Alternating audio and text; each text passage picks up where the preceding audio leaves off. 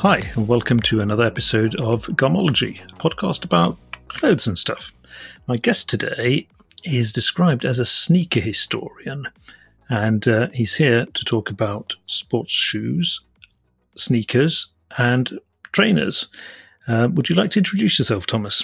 Well, hi. My name is Thomas Turner, and I am a historian of sneakers, trainers, sports shoes, whatever you like to call them. And I've written a book called The Sports Shoe: A History from Field to Fashion. I'm a historian. I've been interested in this sort of stuff for, as an individual for ages and ages, since I was a kid, basically.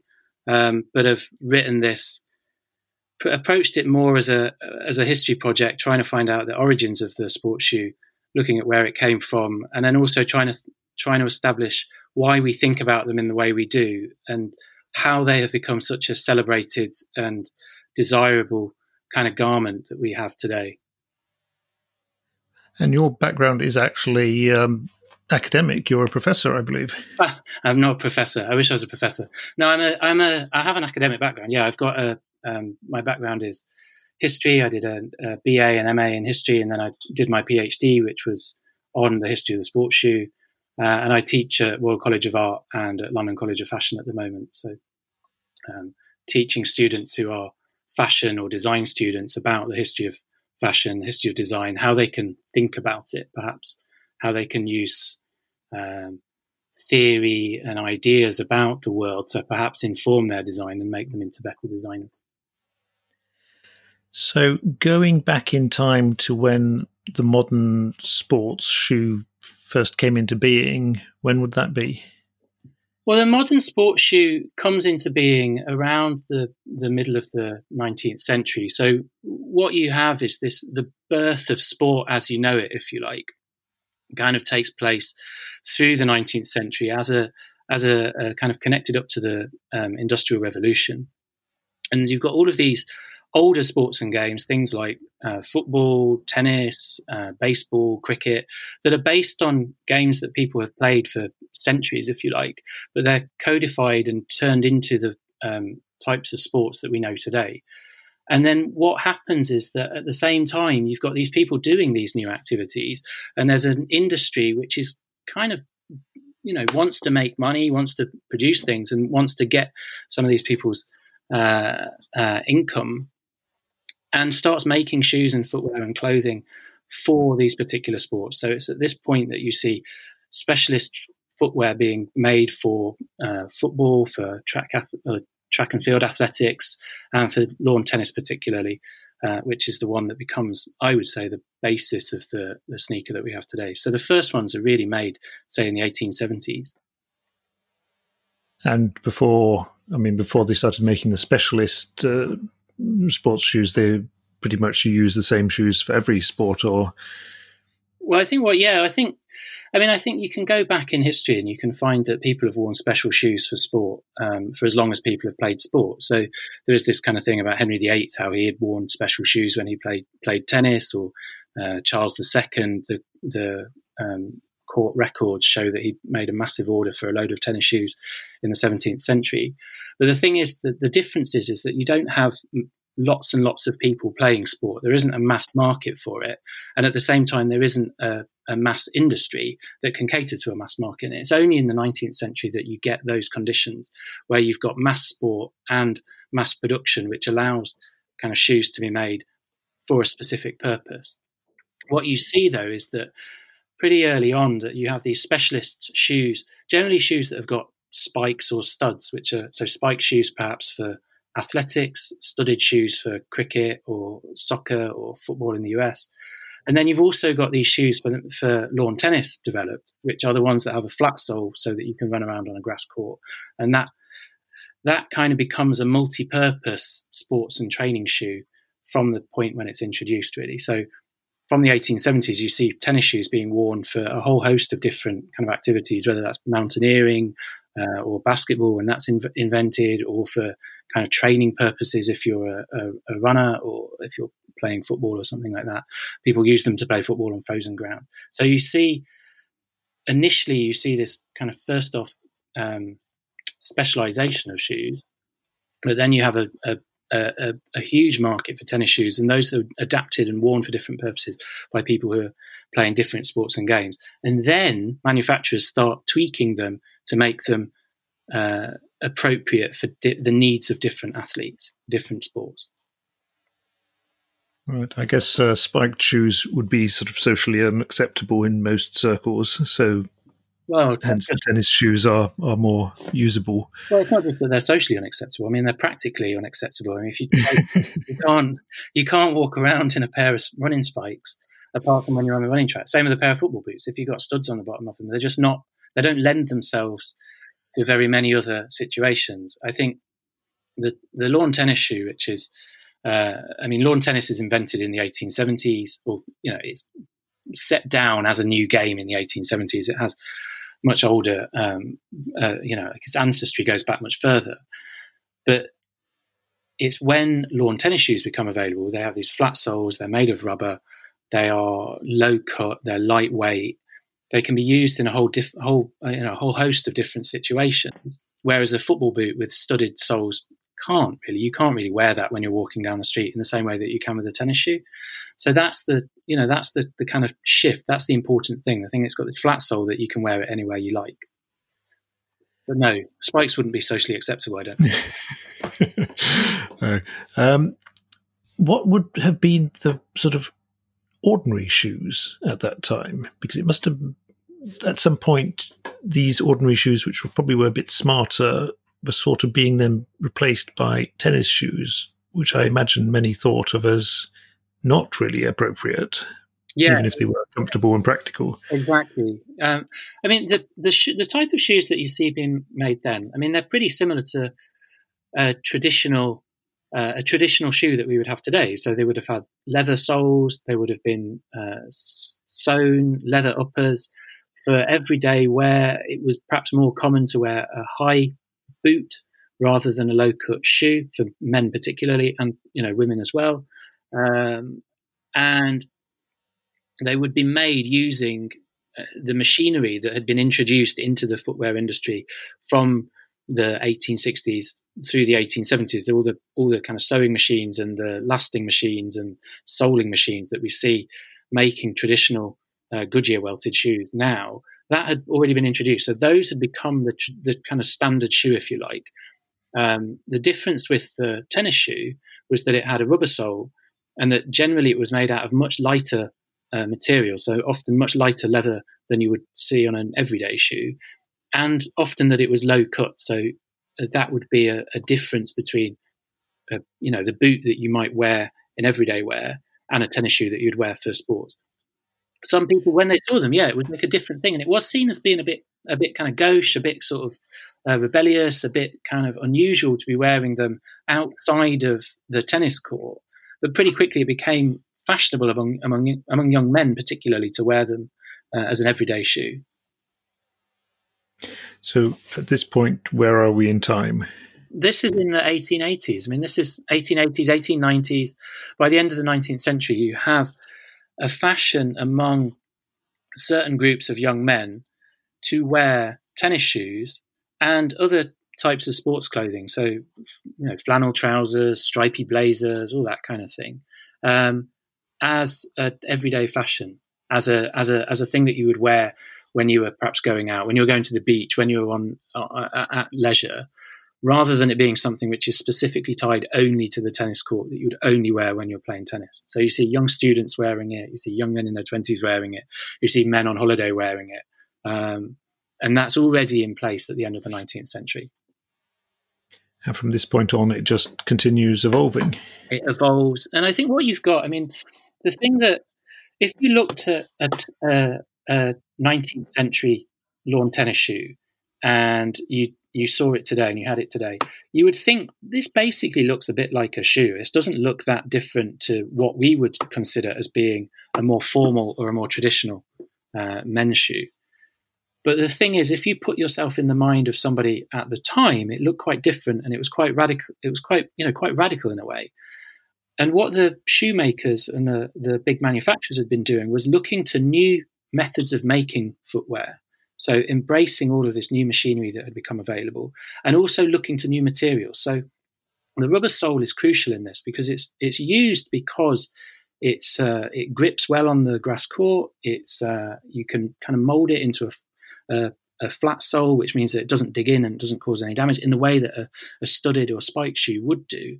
And because it's so expensive to install a lawn when you're playing for lawn tennis, people don't want to damage it. So there's very practical reasons why they used rubber, but rubber is a relatively new material that's only really become available since like the 1850s. So in the same way that today you see manufacturers, so like Nike or Adidas or someone looking to work with big chemical companies to find the latest polymers and the latest carbon fiber, foot plates that can assist the athletes. That was what the manufacturers were doing at the end of the 19th century, but they were just using the materials that they had available. And that process of innovation, that continues to this day. Am I right in thinking that around 1850 might have been when they started fetching natural rubber from South America? Yeah, exactly that. So they start bringing back natural rubber from Brazil, and there's a kind of big, I don't know what you call it, ploy by which the British smuggle out a load of seeds from Brazil, because Brazil, the rubber that you get from the Brazilian rainforest is the most plentiful and the kind of the best source of it, if you like. But the problem is that you've got to go and collect it from the wild in the rainforest. So it means that supplies of it are relatively limited. In the 1870s, the British kind of sponsor this operation by which a load of seeds are smuggled out of Brazil. Brazil is trying to monitor rubber exports because it's such a crucial market for them. The British want some sort of supply of rubber themselves because it's so important for industrial machinery, and they get these seeds, they develop them, germinate them at Kew Gardens, and then they export them over to British colonial possessions in Southeast Asia, and then they start growing it on plantation as a kind of plantation agricultural crop. And those become the basis of the large rubber plantations in places like Malaysia and Sri Lanka and Southeast Asia that we kind of know today as well. And that becomes this huge, great source of rubber that kind of comes on stream towards the beginning of the 20th century. Wow, that's an immense story just in itself. Yeah, the story of rubber is fascinating because it's almost like the first plastic, if you like, and it's a really important material for the sort of industrial development. It's important in the motor industry, particularly. It's important in moving people around. It's important in mass production because you have all kinds of small rubber components in machinery. You have things like conveyor belts made of rubber, and that it's only in the 1850s that the process by which natural rubber, which comes from latex, which is sort of collected from the sap of a tree, in its raw state, it's not a very stable material. It doesn't, it goes brittle when it's cold. It gets sort of floppy and soft when it's hot. So you can't really use it very well. It's only in the 1850s that the process by which, if you add sulfur and heat it, it's a process called vulcanization, is discovered. And that's when it becomes a much more practical, much more usable material that you see. It's, like the rubber that we have today, that's when it's developed. And it's these, you see shoemakers embracing it as a new material in a way that I think it's important for sport, because sport doesn't have that, because there's this emphasis on performance, and because it's still a relatively new thing. You're not bound by ideas by what a shoe should look like. You're not bound by a kind of preconceived idea about what it should be made of. Whereas if you're making shoes perhaps for the military or for formal wear or just for everyday use, you've got people's ideas about what a shoe should look like. Within sport, the emphasis on performance is new. It can kind of look like anything. And you see that today with the shoes that, those shoes that the marathon runners are wearing, the Nike Vaporflies, which have these weird soles on them. That's the kind of same justification for them using rubber, this material that hadn't been used on footwear before. They just take this because it meets the needs of people playing the game, and they take it from there. Right. So given that rubber was then the first sort of tech fabric or tech component of the sports shoes, what would the next evolution be? The next evolution of it, I mean, if you go rapidly through it, I mean, the big evolutions or the big changes are things like you have the development of various processes that allow you to mold the soles together. So when they're first made, they're still relying very much on this stitching technology. So you'd sew the sole on. So in the way that you'd have a traditional men's shoe with a sole stitched to the bottom of it, that's what they use with glue, rubber sole glued on the bottom of that. They develop processes at the beginning of the 20th century where it can be done as a whole process, so it's almost molded together. That's one change. You then have a series of changes of being able to glue the soles onto the bottom of the shoes. That's another big change. But then the next really, really big development comes after the Second World War, so 50, 60 years later, where shoe manufacturers really start embracing oil-based plastics, and you start seeing them incorporating plastics in the shoes, so in the components that make up the shoe, but primarily they're making soles that use plastic on the bottom of them, and that becomes a really big change. And that, in a way, sort of sets the scene or sets up the trajectory for the shoes that we have today, that are very, very, made out of synthetic materials for the uppers, synthetic polymers on the soles, incorporating all kinds of plastics, plastic supports, plastic kind of laces and eyelets and all that kind of thing. So that process begins toward the end, after the Second World War, basically. Right. And sort of moving on and turning a little sideways, at some point, sports shoes or trainers also become a sort of cult collectible object. Yeah, definitely. I think they become, I mean, it's interesting looking at it. They are desirable and people want them for as long as you can find them. But I think this kind of cult object, this kind of cult status where people start collecting them, that really starts perhaps in the 70s, when you start getting a proliferation of various styles and models, and that lends itself to this mindset where you perhaps want to get different ones. So companies start introducing different shoes for different sports. They start introducing various models for athletes who have different requirements or who have different, they can spend different amounts on them. And they start introducing shoes for specific markets. So you see companies selling shoes in one particular country that are maybe not available in a different country.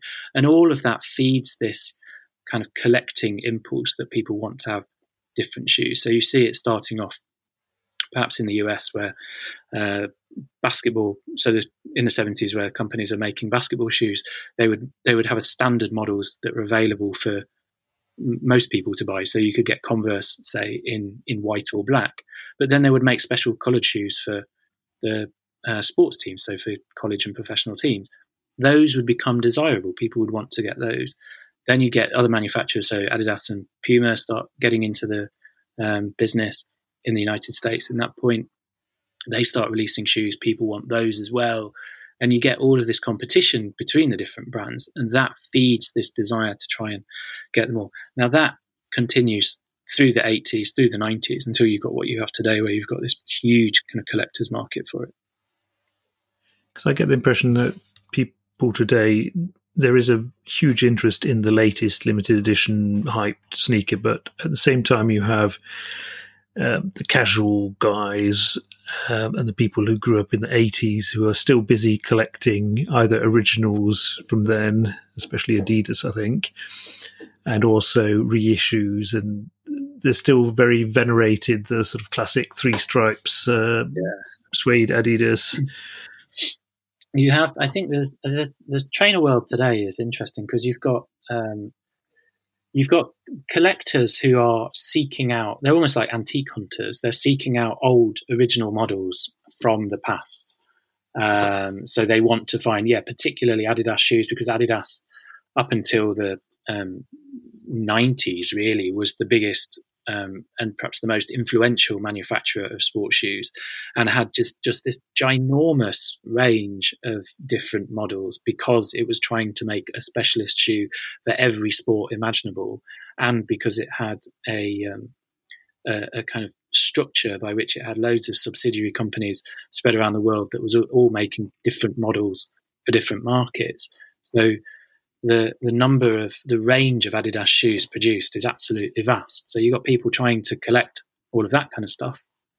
And that's very much this kind of hunting old, looking for old sports shops that maybe have old shoes out the back, or finding forgotten warehouses where there are a cache of dusty old shoes that never sold, that kind of thing. So it's a dead stock hunting kind of thing, or trying to find shoes at jumble sales if you're lucky now. And then at the same time you have this scene which is collecting the latest limited editions, like you say, which is kind of almost a thing that's almost getting a bit like an art market, if you like, where you've got people trying to get shoes that are created in collaboration with the big sports brands, and then with, say, a streetwear brand, or a musician, or a celebrity, or an artist, or something. And they make these shoes in highly limited numbers. They are hyped up, and people want to collect these shoes. And then there is this very active secondary market in which people are buying and selling shoes after they've sold at retail for huge sums, far greater than the amount that they would have cost initially. And that's this kind of other sort of sneakerhead culture that's going on. So you've got these two different sort of angles, if you like, really. A kind of historical one, and then one that is based on what's being produced now. It also strikes me that during the 80s and 90s, the sneakers were still relatable to actual sports. They were still sort of evolutions of the tennis shoe, but the sort of sneakers I'm seeing today look to be sort of pretty much pure design, and pretty far out designs as well. Yeah, definitely. The stuff you see now, I think it's almost like the sneaker has become just a category of garment. So it's in the same way that maybe a designer might work in a traditional suit, and they would play with the parameters of that, and they would design it in a way that was kind of innovative and interesting, but it's got no bearing on like its original conception for it. And the same way with jeans or a sweatshirt or whatever you might think. The sneaker has become something like that, where it's divorced now from sport, and it can just be designed as a sneaker, and it doesn't necessarily have to be good for playing sport in. It becomes about how can you design it, how can you kind of create something. And some of the creations are really outlandish and really imaginative, and would be absolutely terrible if you walked onto a basketball court or a tennis court or tried to run 100 meters in them. But that's not what they're for anymore. They're about design. They're about imagination. And I think you're right. Like in the 1980s, they were still making shoes for sport. They were incorporating some of these ideas. They were trying to make shoes that looked good, and they were being influenced by fashion, and they did know that people were wearing them not for sport. I think that's one of the big, it's almost like a myth that the shoe companies had no idea that people were wearing their trainers for, going down the shops or for fashion. I think that's absolutely not the case. They did, but they were focused on primarily on creating footwear for athletes, and were, happy if it got used in other ways because it increased their sales. At some point, they must have dramatically upscaled their marketing departments and strategies for selling, though. Well, I think there's a shift that you see in the sort of like in the 2000s, really, where they become much more at ease with the fashion market, and it takes them a long time before they can really grapple with it. There's this sort of moment, like Nike and Adidas, they both have these moments where they feel that they have become too oriented toward the athleisure market or the non-sports market, and that it's damaged their core brand. And they both sort of publicly restate their commitment to sports. Nike does it in the mid-'80s, Adidas does it at the beginning of the '90s. But what you see through the '90s is them becoming increasingly comfortable with creating shoes that are intended not for sports but for mass fashion. And one of the drivers of that initially is that they start selling old shoes. So they reissue shoes that were from the '70s or the '80s in the '90s, and those shoes are only intended for fashion. They're not intended for sport. And originally they'd been kind of uncomfortable with that. They conceived of themselves almost as engineering firms where it's always going to get better and better. They're almost like a motor company where, it would be like if Volkswagen decided that they were going to reissue the Volkswagen Beetle in its original 1940s form for sale now. People would be like, why are they doing this? This isn't a car for an innovative company. People worried about that damaging their standing as being innovators and at the kind of cutting edge. In the '90s, they are able to really work with that, and they create these sort of differentiation between the heritage aspect of their brand and the more forward-thinking sports brand. And it's from that basis that you see them developing the much more fashion-oriented stuff, where you've got fashion sub-brands or kind of dual kind of marketing strategies where you're aiming your stuff at high-level athletes, but you're also selling loads and loads of stuff for the fashion market, and you're working with people like Jeremy Scott or who else would they have? Stella McCartney or people like that. The car analogy is very good there because, this is just what Jaguar did with the reissued XKSS and lightweight E-types, where they took the old technology, which you couldn't even use on the road today, but reissued it because it obviously was bucket loads of money to be made. Yeah. And people have this, they realised that people, if Jaguar had done this and they didn't have any other products, so if in the 1980s or 90s or something, they'd just reissued an E-type, people were like, what are Jaguar doing? They're just selling an old car. Why are they doing this? Haven't they got any new ideas? Whereas if they're doing it as part of a dual strategy where they've also got the new ideas, but they are celebrating their heritage, I think the motor companies are actually a really good example of this. So you see them, like Porsche is good at it, Mercedes-Benz is really good at it, where they have a heritage side. So they support the old stuff, but they've also got a very new thing. And the sports companies kind of did something similar, where they've got reissue programs of shoes from the 70s or 80s or 90s now, alongside really forward-thinking technology. Yeah, definitely similar. Because technology in sports shoes is something that is inching ever forward. I imagine that for the professional athletes, there's always that little edge they might gain through an even more evolved shoe. Yeah, always in pursuit of marginal gains. That's it. Like from the cycling teams, like constantly looking for ways in which you can shave off fractions of a second to go faster. And that goes back.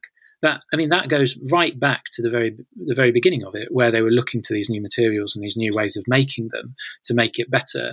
And it's always been a kind of site where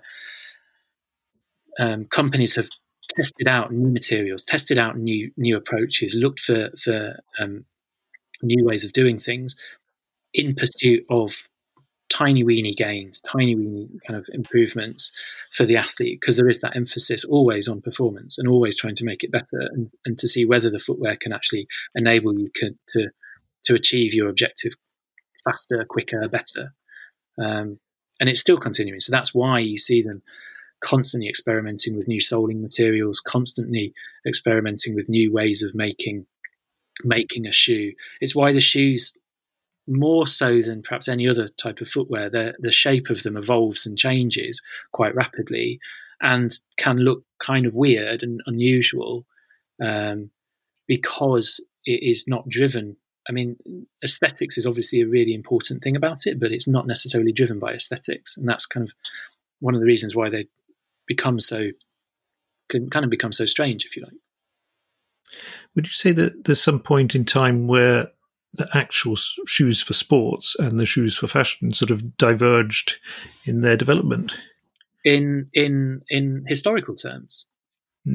I think that what you see actually is that there is this constant kind of exchange between them. So what you see is that technologies and approaches from sports filter back into everyday shoes. So if you were to that's what I mean about the Victorian thing. If you take a Victorian tennis shoe, to us it just looks like a normal shoe. I mean, it doesn't look that different to, say, a desert boot or something. It becomes much more everyday technology. So once these technologies are no longer needed for sport, so like a crepe rubber sole, which was a really big deal in tennis in the 1930s, is no one plays high level tennis using crepe rubber soles now, but we all walk around on crepe rubber soles on our Clarks desert boots. So the technology, which was originally intended for sports, is used in an everyday setting, and that process is still happening now. So you see things like the molded soles, which were a technology that was used on sports shoes originally, now are used on everyday footwear. You see some of the construction techniques which were initially used for sneakers now being used on shoes for everyday use. And I wonder whether that process is just going to continue. So I don't think there's actually a point where the two kind of split off. If you think about it in a manufacturing sense, it's almost like there's a new technology which is used initially for sport, but then is used for making shoes for other purposes. Once it's become less, like the edge that it has given everybody in sport is no longer there because perhaps everyone's embraced it. That's when it becomes used for mass production. So you see that rubber soles, that's just a standard thing now. Who knows what will be the next thing? Plastic soles, glued soles. These are all things which were pioneered for sport, but now are just standard for normal footwear. You say normal footwear, but when I look at some of these things, I can't sort of imagine actually using them. And given how the prices sort of skyrocket and the availability is limited, I mean, are they releasing really less footwear than sort of collectibles? Well, it depends what you're looking at. I mean, if you're looking at the kind of collaborations and the limited edition shoes, then they're like they're art pieces, if you like. They are collectibles. It is designed for a very limited market of almost like connoisseurs of this type of stuff. They all want it. For most of us, we're not really interested in it, and it doesn't really play to us. But at the same time, those companies are also making shoes that are incorporating technologies which they are selling to athletes. So Nike has a program of selling weird and wonderful collaborations that it makes with people, and it also has advanced technology that it's using for its athletes. Now, the advanced technology, some of it is going to be too, like self-lacing shoes or like springy footbeds and cushioning polymers might find its way into everyday footwear in time.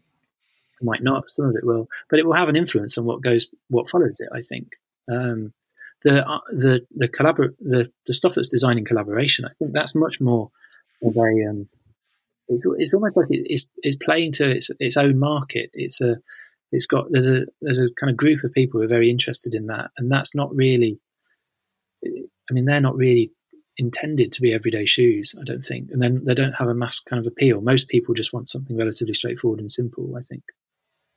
Because there is a clear difference between shoes you'd buy to wear now and shoes you buy as an investment. Yeah, definitely. Like some of these things, you buy them, and I mean, some people do wear them, obviously, but a lot of this kind of stuff is bought because you are in that world and you want these particular shoes.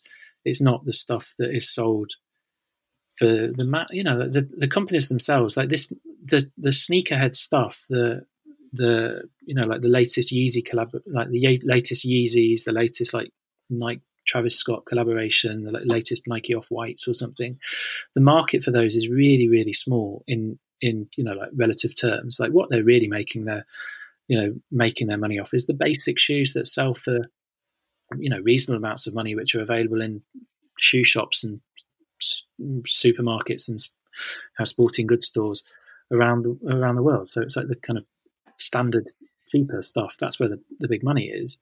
And I think that elements of these kind of collaboratives, the kind of leading edge stuff, filters back to those mass market things. But it's not like a wholesale, suddenly you're all going to be wearing these weird outlandish shoes. It's like some sort of weird vision of the future where everyone wears these really, really weird clothes and shoes. Yeah, I think that's the thing. I mean, it is a bit sci-fi, some of it, isn't it? And I think that you do see things that are, like, so for instance, the Yeezy shoes. So that's sort of collaboration between Kanye West and Adidas. That uses some of Adidas's latest tech.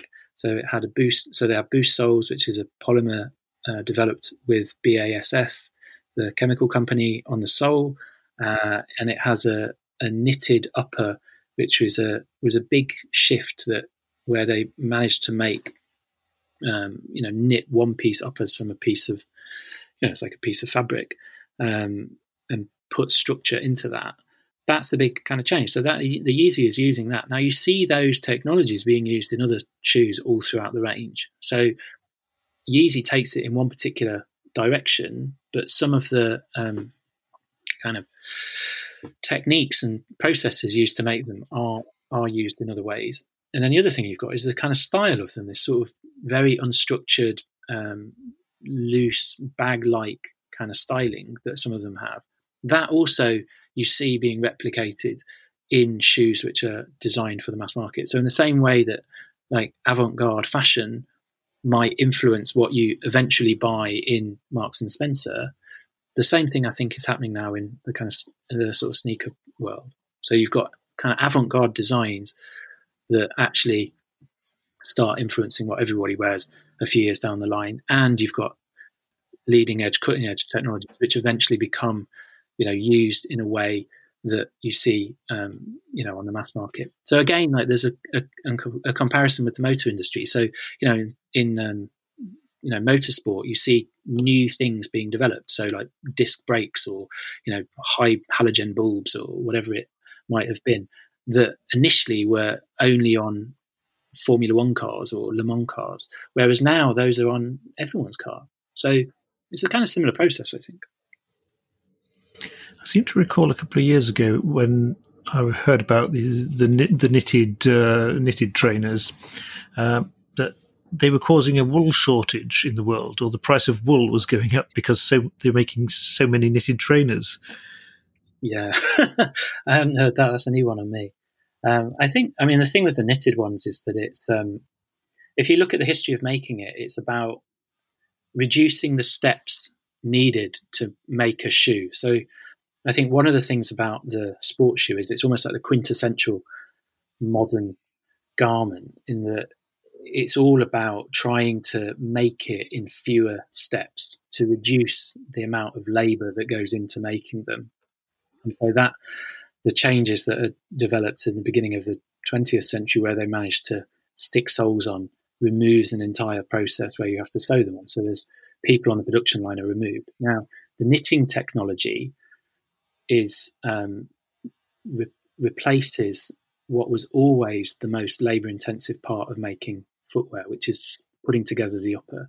So soles have always been a bit more, there's fewer steps involved in putting a sole on a shoe than there is in making an upper. Trainers had focused on reducing the number of steps needed to make a sole over many, many years. So it becomes almost like a one-stage process by the 1980s. But they were still having to have rows and rows and rows, often of young women, stitching together uppers out of several different components. When they developed this knitting technology, is a fundamental change in that you can just produce the upper from a shoe. So like a Nike Flyknit, that's just a machine produces that and it just spits it out. at the end, like the upper for it. It removes that entire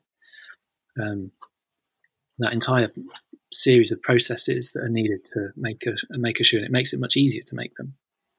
So I don't know about shortages of wool. I mean, I think what it produces perhaps is it enables them to make them much more quickly. Did they actually use wool though, or was it some synthetic? A handful of manufacturers did do, like you see this kind of thing. I mean, this is one of the big things in sneakers, is that it's such a plastic product. And so most of these knitting technologies is knitting them together out of synthetic fibers. So most sneakers now have really high content of plastic in them. There are some manufacturers who are making them out of wool, who are, the smaller and more niche manufacturers who are perhaps taking this style and making woolen shoes as a kind of antidote to that whole emphasis on plastic, trying to make them a little bit more sustainable, a little bit more environmentally friendly. By the sound of it, my memory was a false memory then. Well, I mean, it makes sense though, doesn't it? I mean, like, that's the thing. There's so many of them produced. I mean, like the production numbers of them are vast. So, I mean, I think that's one of the interesting things about this. It has become almost like the default go-to leisure footwear for millions and millions and millions of people around the world. And it has also sneakers have become kind of like they're sort of the inexpensive footwear because they're mass produced and because you can make them relatively cheaply in a way that perhaps more sustainable traditional types of manufacturing aren't. So they're much more expensive, I think it's kind of interesting. So it does, like you can imagine quite easily how if there is a demand for one particular material or one particular thing in association with sneakers or a particular type of sneakers, that it could cause global shortages because they are so, it's such a vast market. The production numbers of them are so just mind-bogglingly huge. I think that's, it's an easy step. An interesting intersect on the wool topic there. It must be 20 years ago or so that Nike pretty much saved the Harris Tweed industry when they wanted to use Harris Tweed for some basketball shoes, I think. Is that true? And the Harris Tweed industry at the time was really broken. Yeah. It was looking bloody bleak. Yeah. And they called Don McKay, one of the main Harris Tweed weavers on the Isle of Harris, and spoke to his wife and said they needed some samples because they wanted to order some 200,000 meters of Harris Tweed or something. Wow. And he at the time wasn't even aware of what Nike was, but he got in touch with them. And I think that meant that all the weavers on the islands were secure for the next years, and they had to recruit more. Wow. This was just such an immense order. Yeah. And of course, that got them past the difficult times, and it picked up since then. Yeah. So thanks to Nike, we have Harris Tweed. Otherwise, it might have just disappeared. Yeah. Yeah. I mean, it's exactly. There's this. I mean, I think this is the thing about it. It is. There's a lot of bad. There's a lot of problems with the global footwear industry, but it also, does employ an awful lot of people, and it does it has provided historically as well, has provided kind of forms of a means by which economies can develop, and you've seen that in Asian economies particularly, where footwear is almost like a first step on a kind of route toward greater increased incomes and more complex manufacturing and making different things. So it does employ a lot of people, yeah. I mean, that's one of the things about this knitted technology that I kind of wonder about. Is it just, some of the things that they've been doing recently is, making automated shoes, so embracing technology, stuff like the 3D printing, kind of looking for ways in which they can reduce trying to make them reduce the different materials that are in a particular shoe, so it makes them more easily recyclable. And I think that the question is what happens when you've just got a machine that pumps out trainers out at the end of it without very much human activity along the way. It just seems that there'll be loads and loads of people whose jobs previously would have been involved in making these things that will no longer be needed. And I just wonder what will happen with that. I think that's an interesting point to put up against most companies' claims of sustainability now. Everyone's talking about closed loop production and recycling and all this. And then you see that the sneaker companies, who are traditionally major users of fossil components, so they're seeing the end of oil, I suppose, at some point now, but they are pumping out shoes at probably a greater volume than ever before and feeding the collecting market, which they obviously very much know about and are working with. It's just, I think that's a... Go on, were you going to say? No, I just remember when I was a teenager, I liked to wear white Nike basket shoes, and I think I might have bought a fresh pair every season, or I might have managed 2 seasons if I whitened them. But you're sort of thinking that, okay, one pair of shoes will last a year or 2, but nowadays people are buying so many. Yeah, it's just crazy. It becomes normal to have mountains of the things. I think it is one of these questions that is, I don't think there's really found an answer to it, is that really they should be encouraging people to consume less and have fewer pairs of shoes. That seems to me like the most obvious kind of point to make. And yet that doesn't really sit with a business that in its entirety is just devoted to making people buy more and more shoes, and the kind of culture which has just embraced the idea that you have, or that indeed that you need to have, a rotation of shoes. So you've got one for every different day of the week or something. I think how can that really long term be sustainable? And you see a lot about the companies. You're right that they talk about the kind of sustainability. They talk about ethical manufacturing. They talk about their use of plastics and recycling. They talk about reducing the kind of components of them, reducing the need for them to be shipped around the globe, perhaps, like by bringing production back to the major markets. That kind of doesn't sit with an industry which produces millions and millions and millions of basically plastic objects every year. And I don't really know. I mean, it's a big kind of issue with the fashion industry as a whole, really, that you've got an industry which is devoted to making people buy more and more and more, and to throw away things before they are used up or worn out.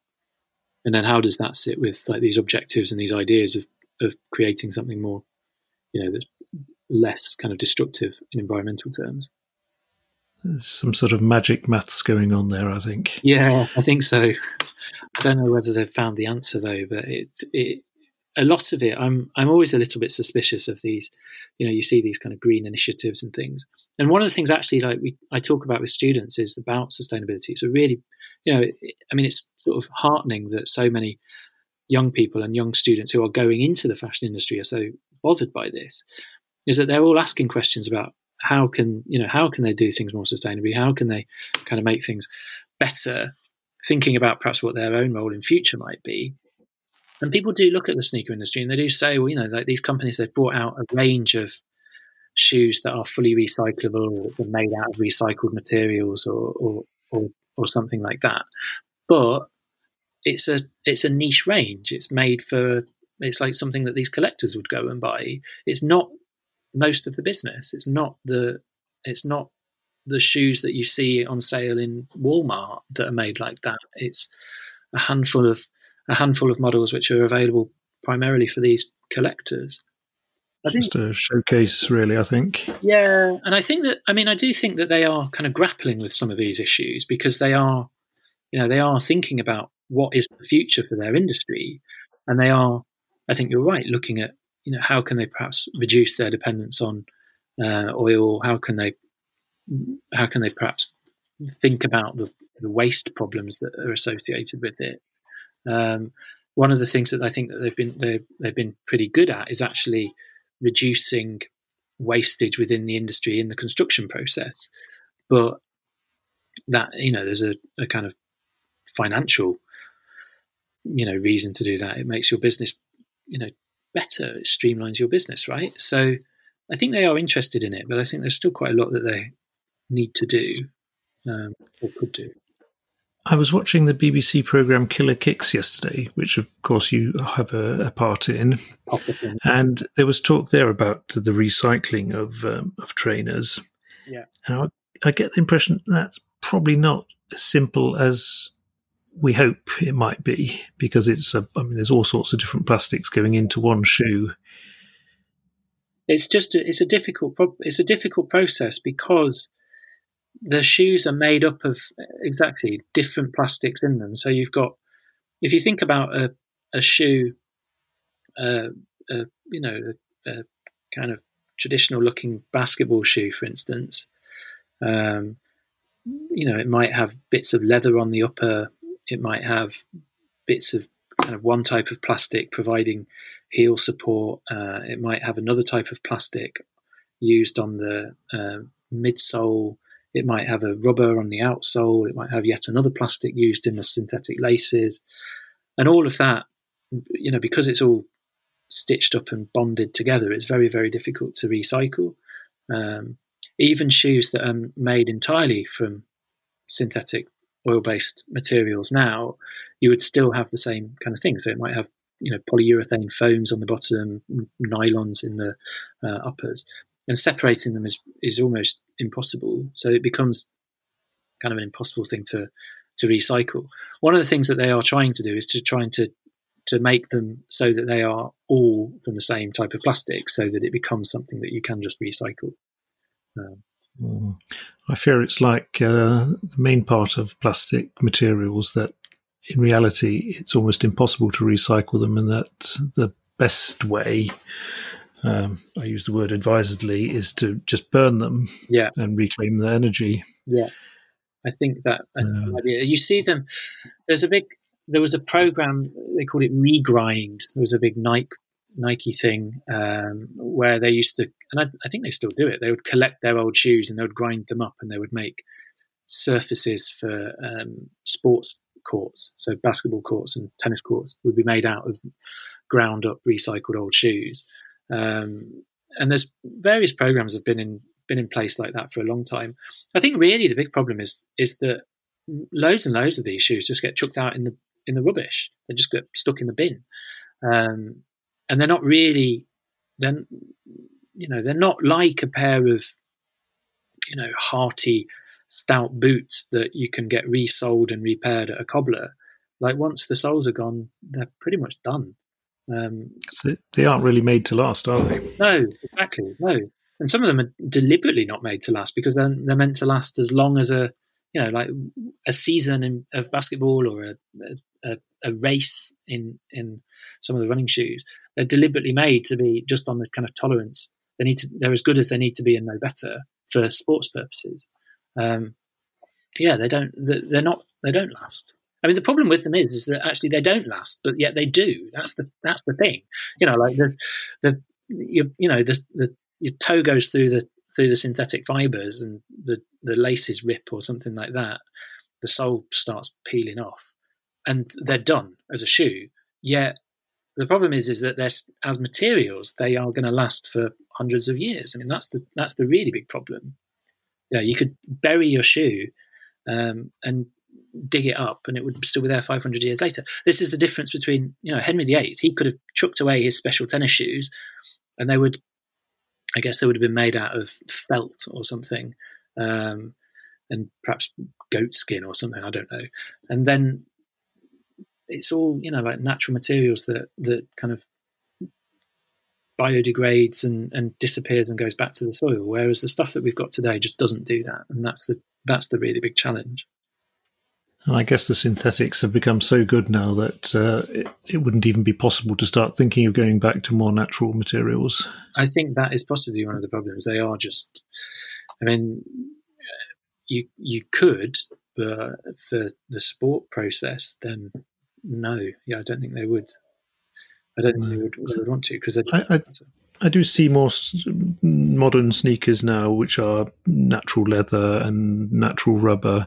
Yeah. But of course, they aren't tech footwear like much of the others are. Yeah, you've got. It's almost like I was saying. It is now just a category of footwear, and you can get sneakers that are not really designed for sport, but they are sort of sneaker style that are made out of, well sourced leathers that have natural rubber soles that are made in the same way that a shoe might have been made 150 years ago. But those aren't the ones that are designed for performance, and they're not really the ones that are being sold in mass numbers, like great numbers either. No, thinking of my goat skin Crown Northamptons with natural rubber sole, they are made to order, so they are a bit specialist, but they are very nice for walking around a whole day in. Yeah, exactly. I mean, so Tim Little and Grenson. Yeah, I mean, so Tim Little and Grenson, they're making sneakers, and I think that's become a kind of important strand for their business. And they are making them out of lovely leather and kind of using techniques which are, date back many, many years. But they're not selling them in Walmart. They are premium products. I mean, perhaps the thing is that we have become so accustomed to spending so little on these shoes that we need to get used to the idea that we need to spend more on stuff if we actually want stuff that's made in a more ethical, more sustainable manner. If you're accustomed to spending like $30 or something on a pair of sneakers, chances are there's going to be, something wrong with them along the lines. So, well, that's the thing, isn't it? People have become used to shoes and other goods being available so cheap, and yet still expecting them to be of a certain quality. But if you try to walk back the maths on them, you see that it isn't actually possible to make anything at that price point. Yeah. If you're paying people, buying the materials, shipping it, and so forth, it's just not feasible. Yeah, exactly. I think one of the things that's interesting actually about sneakers is just how much they've come down in price, relatively speaking, over the last few years. If you look at some of these shoes that are being reissued now, like shoes from the 80s and 90s, you could get a pair of shoes which would have cost $100 or £100 in like 1989, and then 30 years later it costs like £110. But if you do the maths on it, originally it would have been, it's like the equivalent, its original sale price is the equivalent of something like £275 now. So actually, in real terms, they become much, much cheaper. And I think that's also one of the reasons why people have so much more of these, because they are, relatively speaking, are cheaper to buy than they were in the past. So in the same way that clothes have just become loads cheaper because of all the changes that have been wrought by globalization, by the fact that you can ship goods around the world, that things are being made in vast quantities in factories in China. That's all had a great big impact on it. And then because of that, people have got used to the idea that things should be cheap. It's like the kind of whole fast fashion argument, like if you're only shopping in shops that are selling fast fashion garments where they've got these huge economies of scale, the labor costs are low, it's all shipped around the globe, and you can spend like $2 on a t-shirt or something, you become accustomed to spending that amount of money on it. Whereas actually, if you were trying to make that in a higher wage economy, it would be huge, that it would have been way more expensive. I think that's one of the things that's happened in trainers, like just people becoming accustomed to the idea that they should be cheap. Yes. I see we're running out of time, Thomas. In closing, I'd like to hear, what are your favourite sneakers ever? You may go top 3, top 5 if you like. Top 3. Adidas Illianastasi Super, which are made by Adidas France and were introduced in 1979 and have a polyurethane sole and a sort of synthetic mesh upper, and were very, very popular in France in the 1980s when I used to go on holiday there as a kid. That's probably my favourite ever. Another favourite are Nike Air Max 1, which were introduced in 1987, and are the first ones that have the big bubble in the side, so the little window where you can see into the inside of the sole, and which were designed by Tinker Hatfield, who is one of the Nike designers and probably the most influential sneaker designer in history. And he says he was inspired in part by the Pompidou Centre. So I think that's another one of my favourites. And then probably, like loads of trainers that I just can remember dimly, but don't have any more. Those are my top two. I don't know what my third would be. Are you a huge collector yourself? I'm not a collector. I'm more of an accumulator. So I don't set out to, I kind of got into that whole thing in when eBay sort of took off, and I'd started, finding myself buying these weird trainers from the olden days and getting them sent from, Idaho or something, and amassed this sort of odd collection of trainers, which I then got rid of. I've got lots of trainers, but I kind of have ones that I buy that I like, and then I try to wear them, and then inevitably another pair. I mean, I'm as bad as anybody. All the things that I'm sort of criticizing, I'm as bad as I'm guilty of. So I buy another pair comes out, I'm like, oh, I really want those ones. I really want those, and suck it in every time. They get me. So no, I'm not a collector. I'm not kind of like going out there. I mean, there are some guys out there who just want to have every single pair of Adidas made in West Germany ever or something. I'm not like that. I have got a cupboard full of trainers, Yeah, they've got a problem, but you don't. No, I haven't at all. No problem there. Brilliant. Okay, Thomas, this was great. I think I'd like to talk to you again at some point and go further in our discussion. That'd be an absolute pleasure, yeah. This has been great for now. So thanks again, and bye-bye. Bye-bye.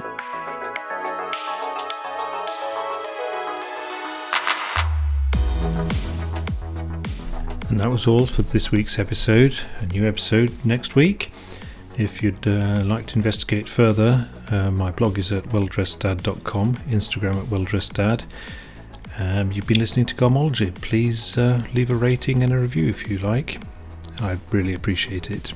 And if you'd like to get in touch, the email address is welldresseddad@gmail.com.